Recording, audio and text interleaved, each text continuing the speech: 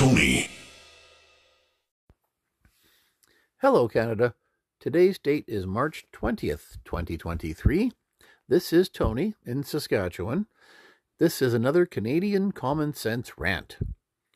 I guess it's been a few weeks since either Lewis or I has published a rant, but just had something to get off my chest.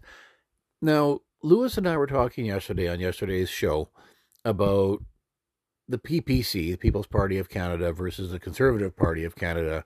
And Lewis had mentioned that, yep, I like Maxime Bernier, I like his ideas, but I really feel like Canada's got to vote Conservative to get Trudeau out.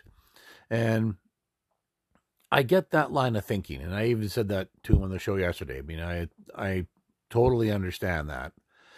And then the more I thought about it, the more I thought of, well, I hear lots of different parties saying that over the last, oh my God, it's been almost 40 years that I've been at least actively watching politics since I was just a little kid.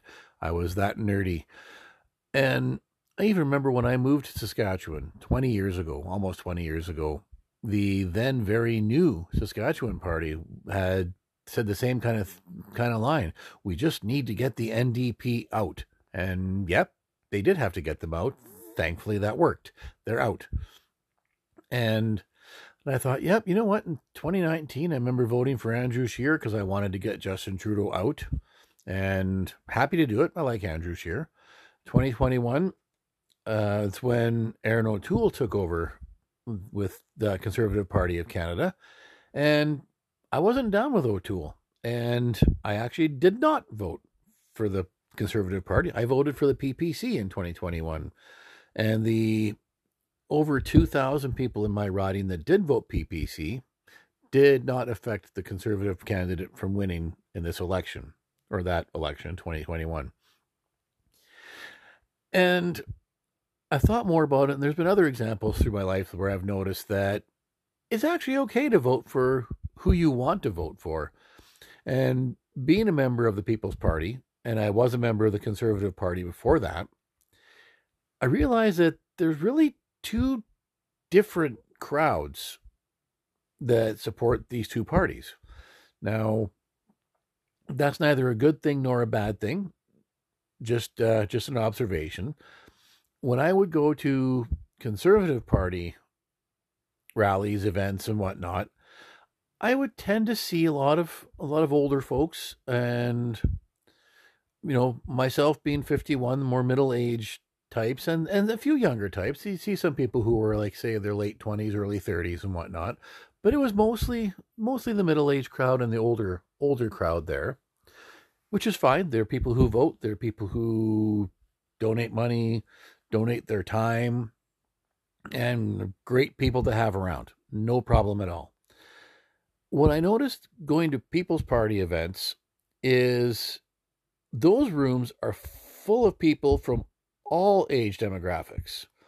I've saw a lot of people there that were Gen Z, millennials with small babies and toddlers with them. I've seen old hippies who used to vote Green until Green became part of the establishment. And I've seen it all. I've seen everybody from every facet of life in the People's Party. And I think that was my kind of aha moment, that people who are supporting the People's Party are not necessarily of what we would, traditionally classify as political persuasions. They're not necessarily leftists. They're not necessarily hard right-wingers. They're not necessarily liberals, conservatives, etc. They're, I guess you could say, they're definitely more on the conservative side of the ledger because they believe in freedom. But a lot of liberals believe in freedom. And I mean small L liberals, not members of the Liberal Party of Canada. But it's just a different dynamic. So I realized that the Conservative Party of Canada and the People's Party of Canada aren't really appealing to the same class of voters. The People's Party, at least right now, maybe just because it's in its infancy, right now is drawing huge support from Those people who just are mad at the establishment. People who think that the government really sucks at their jobs, which is probably all of us, but people who've just had enough of quote unquote the system. People who believe that the liberals and conservatives are basically one and the same and have been for decades and have now decided that, okay, what we've been doing hasn't been working. Let's give this Max Bernier guy a try. And that's really what I see at People's Party rallies. There are some older folks there, no question, but at 51, I'm one of the older folks at most of these People's Party rallies. And I think that's fantastic.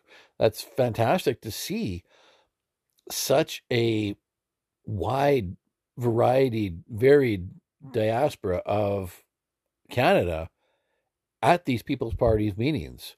And I think that's what's going to make the difference for them.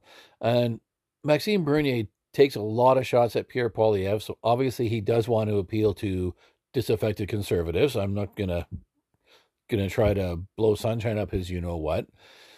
But he is appealing to the anti-establishment people. And like I say, the old hippies who just believe in freedom and just want to be left alone and aren't being left alone. And he's appealing to, well, poorer people who really just want to get a break in life. And that's why you're seeing so many Gen Z and so many millennials at People's Party meetings, because they want hope. And that's what they're getting from Max Bernier. They're actually getting hope. And that's why Pierre Poilievre took the country by storm when he was crisscrossing the country running for leader of the Conservative Party, because he gave everybody hope.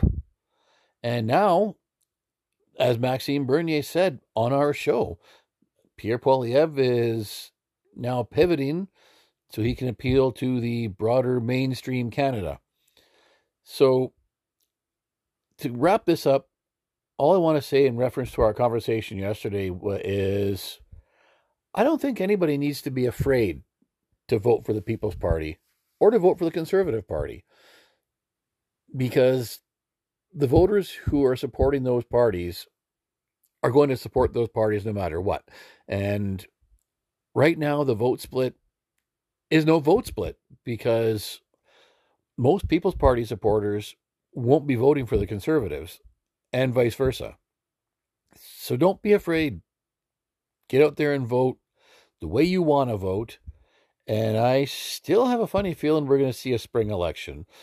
Justin Trudeau proves me wrong all the time, so don't bet on a spring election, but I'm still bullish on it. So when that election does come, don't be afraid to vote for whoever you feel like.